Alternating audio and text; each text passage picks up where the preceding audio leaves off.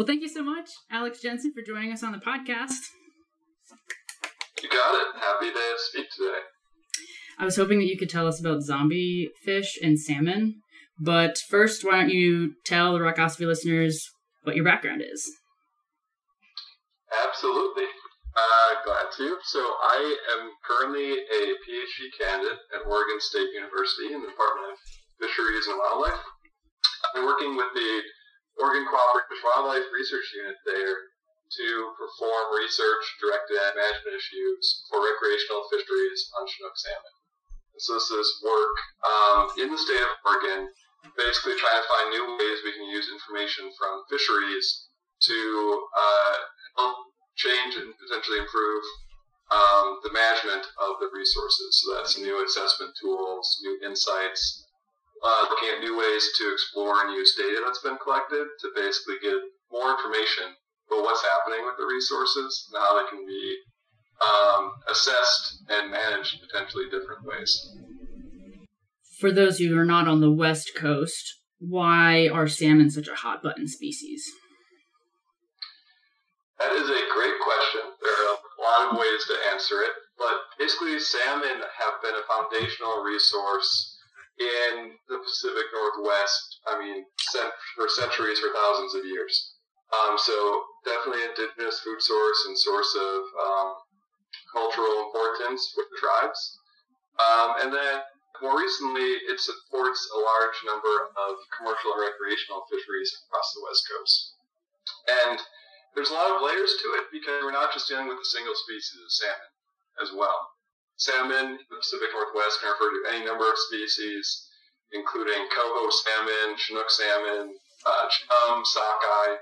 So there's 4 or 5 major species. The one that I'm focusing on, the Columbia River, is Chinook salmon, or king salmon, as it's called, mainly due to the large size that it gets. Because of the size and the fight that it puts up, especially among recreational fishermen or anglers in the Columbia River, is a huge source of interest and revenue for local communities as anglers across the state and from other states as well go to catch the fish and bring home some meat. Can you describe fishing for salmon? Because I know you've gone at least once in the estuary. Yes. Was that you? Okay. So what is salmon fishing like that gives them this incredible reputation? Yeah, it's really interesting in the Columbia River, especially at the mouth. So the system that I'm working in is in the estuary of the Columbia River. So instead of thinking like a typical river, a few hundred feet across, kind of slow flowing, think of the Columbia River estuary as like a mini sea. It's miles long. The bridge the Astoria Mangler Bridge that spans Astoria to on the Oregon side to the Washington side, right at the mouth there, is a huge, huge construct. Like it blows the mind. So this is a big body of water, and the anglers that go out to catch fish in the system, oftentimes they basically have to have boats that are ocean ready. So you have relatively large motor boats that are going out with anywhere from like 1 to 6 to 7 anglers. And then basically they're going out and they're trolling. So dragging lines behind them with spoons, flashers, sometimes bait, and then basically hoping to lure a salmon to bite onto their line. And then the fight is on.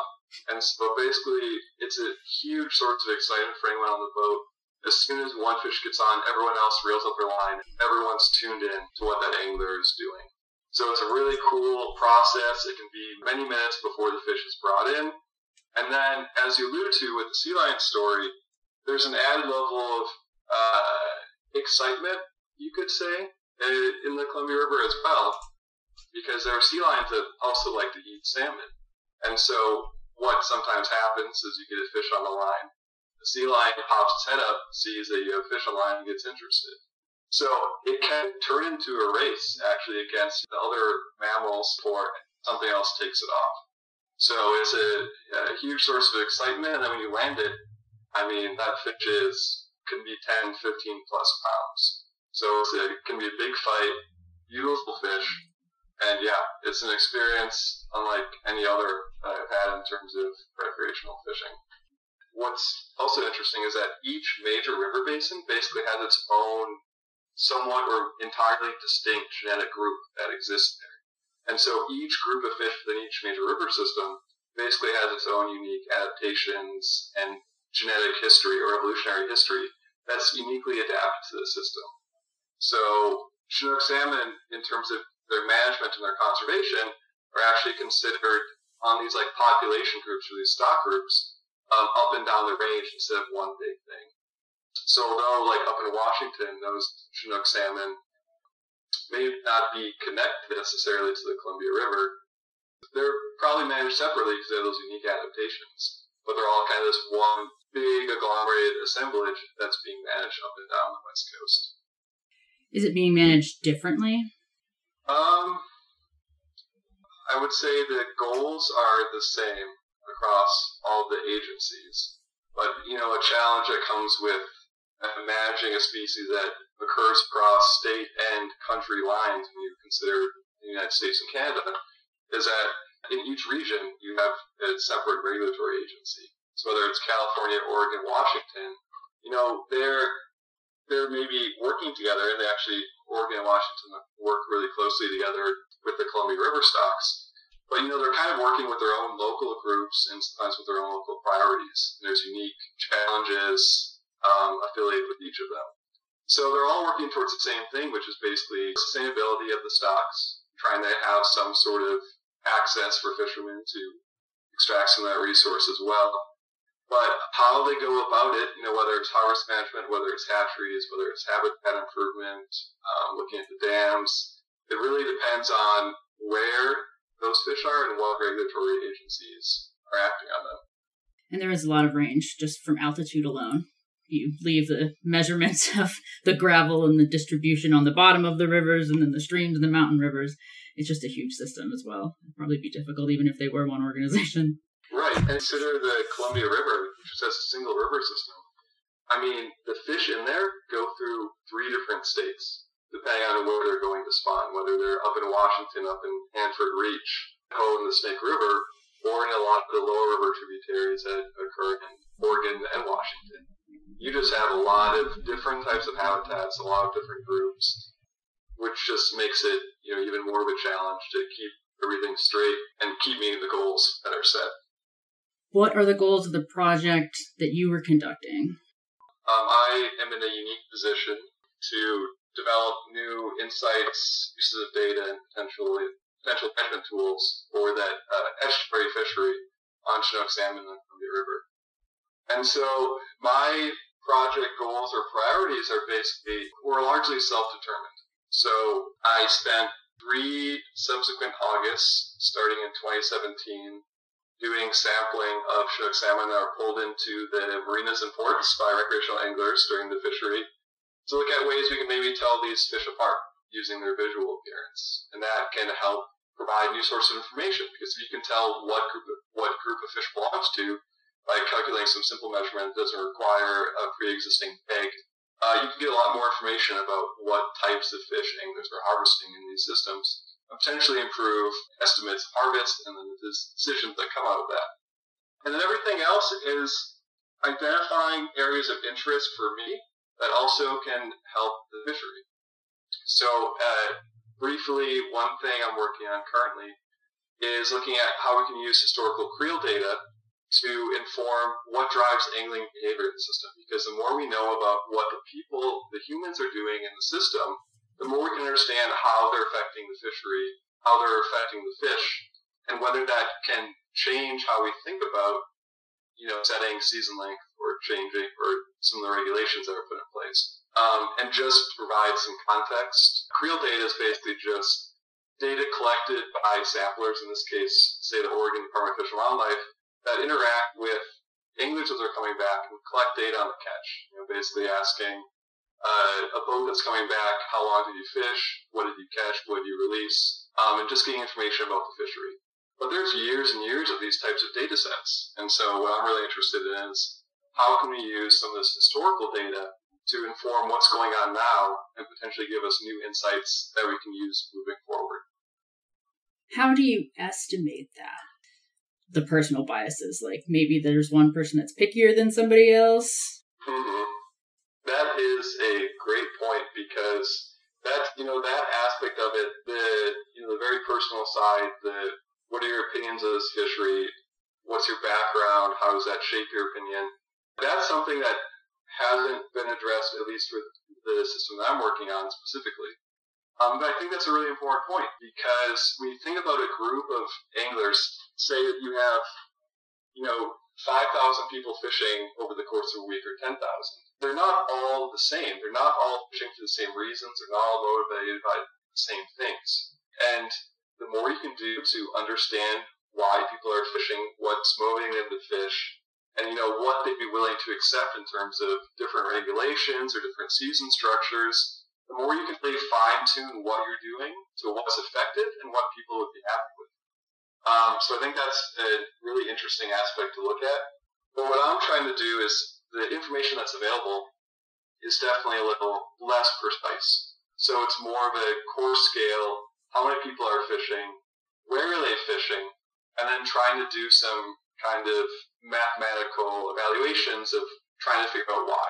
So we don't really have information, their personal preferences. What we can do is say, we know more people fish late in the season than early. What's driving this? Are people choosing to fish when the fishing is good? Is there good communication among anglers, so they're showing up more when they hear about higher catch rates?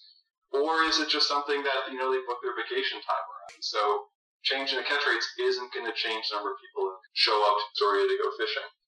So it's more of the 1,000-foot view instead of the 10-foot view, trying to get at some of these broad trends and maybe see if there's interest in doing some of the more detailed questions. I just want to see the textbook that this is going to be published in with the really complex formulas with the squirty forte sign. Yeah, the dissertation that hopefully come out of all of this, and very few people will probably read. Yeah, but no, I also think it's really interesting to think about how the data is collected. So the two states that kind of co-manage the fishery are Washington and Oregon. And I think it's since the early 2010s that they've really stabilized or formalized how they collect the field data. So everything's been collected the same way since the early 2010s, to the point where you can go back to 2012, 2013, 2014 and compare that data directly to what's going on in 2018, 2019, 2020. We're talking almost a decade of, daily data with a lot of sampling effort. So you're talking thousands and thousands of records of data that are primarily used to determine in-season decisions, so like what's going on a day-to-day basis and whether the season needs to be extended or shortened. What I think is cool, and what I've touched on before, is that now you have an 8 to 10 year historical record. You can look at what's changing, what's driving it. You can look at the bigger picture items as well as the year-to-year issues that drives a lot of the local concerns. Do you have an idea of what an improvement would be made to the salmon fishing schedule? I mean, you've worked in government entities. You know that everything runs on a spreadsheet or an Excel sheet. If we make it into this threshold, we'll probably do this legislatively or try to push this change in the policy. Are you interested in instigating some kind of policy change ultimately, or are you just trying to establish whether or not there is a pattern? If someone gave you a really fat grant and they said, Alex, do your thing, man. Right. What I'm really interested in personally and what the project is really tied to is getting information that can directly improve management efforts and decision making. So that's a really important part of it. It's not important just to know for the sake of curiosity what's happening, but tying it to on-the-ground concerns. So, as an example with the angling behavior, if you can get an understanding of what's driving potentially the willingness of people to show up and fish, for example, in the estuary, and you know that if you implement a certain regulation or if a weekend's coming up where the catch rate starts to rise, that you can expect an increase or decrease in effort. And you can quantify that to say, well, it's a weekend, so there's going to be a 10 or 20% boost in effort no matter what we do.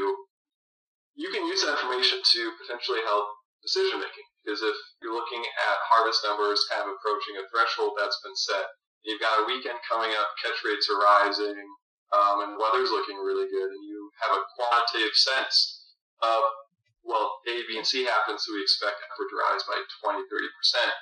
Then you get a better understanding of, well, if you have 30% more people, you're going to hit that threshold a lot more quicker. Maybe something needs to be done. So, like, this type of work may not translate directly into policy. That's not really my place. I'm basically, trying to come at things with a new perspective.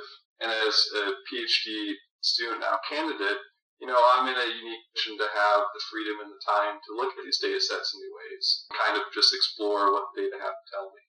So I think that's where I'm really motivated to this work, and where I'm excited this work can go, is providing insights and then new tools to the people who are making decisions. And then hopefully, as a result of collaborating with them and talking with the people who make decisions and who are on the ground doing stuff, maybe eventually that gets incorporated later on. But in a more abstract sense, I think what I sit back and think about is, like, I have the opportunity to kind of think about the entire system and how it functions, and I have the freedom to use data sets to think of everything in the bigger picture. So, like, angling behavior, how does that fit into decision makings? How can we use new data collection methods to improve harvest system models to involve decision making? And how does all this kind of wrap into one bundle? One aspect of fisheries I think is really interesting is that it's a mingling of a bunch of different aspects. You have biological side of the fish, you have the human stakeholder side with the recreational or commercial anglers that are going after this fish or the resource. Then you have everyone on the management side who's collecting data, who's trying to figure out what's going on with the harvest, and then making decisions to meet some of those harvest and conservation goals.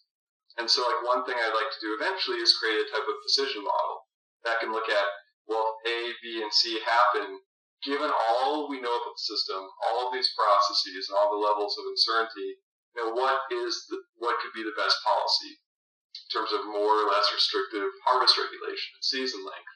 And I think just the challenge and ability to think about the entire system and having the time to do it justice over the course of the PhD here at Oregon State has been fantastic.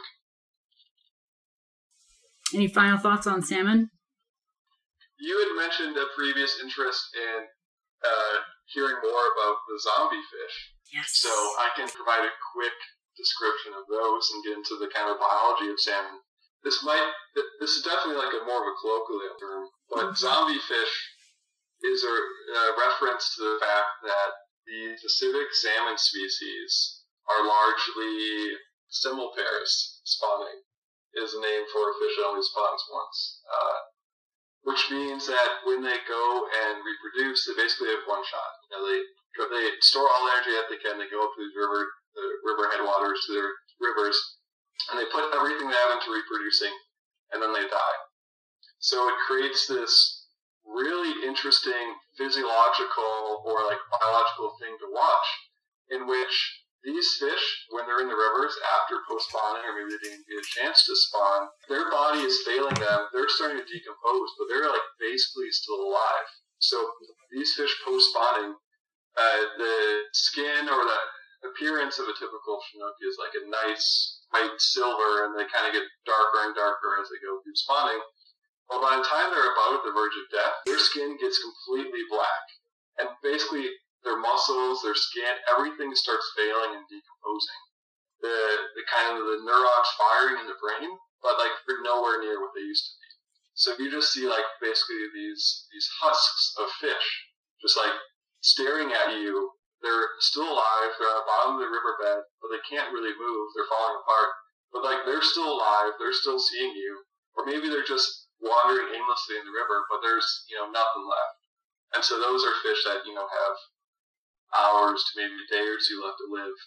But it's just so fascinating because it's part of their natural life history, is they get one shot to reproduce, they put everything into it, and then they basically trust that the next generation of fish is strong enough to replace them. So, yeah, they're a wild thing to look at if you go check out rivers where these fish are spawning. Especially, a couple weeks after the peak spawning, you'll see these like black husks of fish still kind of just aimlessly wandering through the water column, after they've kind of served their life purpose. So apparently the meat of those fish is also toxic if you eat them late enough. There's a story about an early frontiersman out here in Spokane that I heard the River Keepers Spokane meeting or something. And if you missed it literally by 2 weeks, everyone disappeared, and the frontiers people came in and fed it to their dogs and ate it, and all the dogs died. And people got so sick, and the indigenous folks were like, well, yeah, zombie fish. I heard that and I just had to know what the reason was. Yeah, absolutely. And it's because, they're basically rotting. You wouldn't eat a slab of steak that's been sitting out for a week, and they also get super infected. And so what happens is that they get closer to spawning, they put all their energy into reproduction, and they don't support their immune system as well. So they get, riddled with parasites, bacteria, so everything basically goes sideways for them all at once they finish up. Okay, well, do you pocket rocks at all? Had any good rock hounding in Oregon? I'll be completely honest. So you and I met back in 2017. We were both in Astoria for separate field projects, and that was aside from an informal introduction to earth science and rock structures back in the early 2010s, that was the first time I'd ever really gotten into rock hounding and, being interested in going out collecting and seeing what's out there. But it was great. I had a blast doing that. And I think that this was still back in 2017. And, I think the cool thing that we got a chance to do was going out and looking at thunder eggs. This was out in middle to eastern Oregon. I mean, that was phenomenal. Basically went to I'm not sure if you call it a mining operation, but a place where whatever you pull out, you basically pay for it, but they have these dig sites already prepped.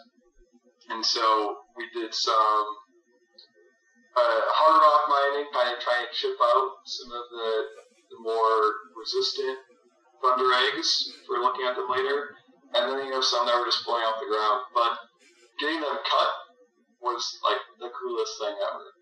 The fact that you just have this little mud ball that looks like there's nothing of interest. You cut it inside with the brightest colors and shapes and chord structures inside is the perfect collectible thing to keep / give out as Christmas gifts, which I definitely did. Was it well received? I think so. I still see it around the house whenever I visit home, so it's still circulating, at least as a paperweight to my knowledge. They are so picturesque. I didn't know this at the time, but so when we got them cut, they weren't polished to a glass finish, Mm-hmm. But they are also flush enough, they're smooth enough to create a genuine color. You don't have to rub oil on it or anything. Richardson's Ranch actually invented the saw that can do that, and they're basically the only people that use it and that have it. So they really have narrowed in on the attraction to these things, which is crack them open and it's basically a big rock trading card or something. Yeah. Was that the place that we had gone to that did the cutting, or was that a different place? Richardson's Ranch, yes. They have an in-house cut, and there wasn't anyone in front of us, so normally you might have to drop them off and have them mailed back. But yeah, the rock yard was also super terrifyingly rich in rocks from all over the world. That was impressive, the diversity that they had out there. Did we go to Salmon Creek too, or was that the beach? Did you go to the Fossil Beach in Astoria? I feel like we went to Salmon Creek. I did not, but I was part of the excursion that went up into Washington, a little bit east of I-5. Yes. Those were those iron deposits. Is that correct? Yes, they were supposed to be fossilized poop, but I don't think they are. They're just fancy concretions with iron, yeah. That's right. And then the carnelian agates. Anyway, now where I'm going, we have the Lake Superior agates, which I'm very excited to get into, but I also am going to kind of miss the solidly yellow carnelian agates that we've got out here. It was a cool thing. You just gotta make sure you bring enough with you that you can just barter for the local options. Do they have them in Michigan? Lake Superior agates? If you go to Upper Peninsula, I'm sure they do. Yeah, that's right.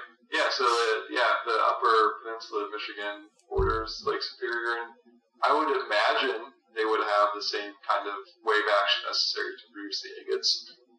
But if you want an example of how much people like agates, there are local high school sports teams that call themselves the Agates, or the Aggies. Where? I'm not sure if you're aware of that or not. No. This is in northeastern Minnesota near Duluth. Maybe they're not still called that, but they were definitely called the Aggies or Agates at one point. Oh my gosh! I wonder if that's in Hibbing. I'm gonna have to write that one down. Like, I've been just sitting around looking at my address and looking at things nearby that I can walk to, and not necessarily die of the COVID. So, what is the appeal of Thunder Eggs to you? The pattern of them. I know that the cutting open is very cool because of the juxtaposition of the interior and exterior, but what do you think is cool about them? Well, I've always been a big fan of, like, the hunt or the challenge of finding something that not everyone can. And so, like, as an example, I'm a big fan of mushrooming. So, going out and, finding places people haven't found before and bringing back delicious mushrooms is nice. And I think that's, what's similar to rock hounding, is you're kind of trying to find new places or do something people haven't done to find kind of these hidden treasures. Like, I remember chipping away at, like, a hard rock for, like, felt like hours trying to get, like, these little, the tiniest little thunder eggs out. But, like, the sense of, like, accomplishment, if you can do it and find a really nice one, I think is really satisfying. And that's, maybe not thunder eggs specifically, but, in general, that type of the hobby is really nice. And I think the other aspect is the unknown, maybe, or the mystery, in the sense that, you look at it from the outside and you're like, well, I hope it's cool on the inside. But I guess we'll find out in, like, an hour or 2 weeks, depending on how long it takes to get cut. So, and, like, it's just that I'm not good enough, so for me, it's a coin flip. Whether it looks awesome or if you're kind of like, kind of looks like the others. So there's that sense of, like, anticipation, I think, that's unique. You basically no idea what you're going to get, even after you collect it, until it gets cut. Beautiful. 100, and actually there is no more than 100%, but 100% jive with it, man. Excellent. It's been wonderful having you on the show. If you have any shout outs you'd like to make for anyone or final thoughts. All right. I really appreciate the opportunity to come out and talk about fish. I could keep going on and on if you gave me the time. And to think back on the rock hounding memories from a few years ago. That's something I need to get back into. Sweet. Well, man, I've got a book for you, but all right. Well, we'll catch you next time. Excellent.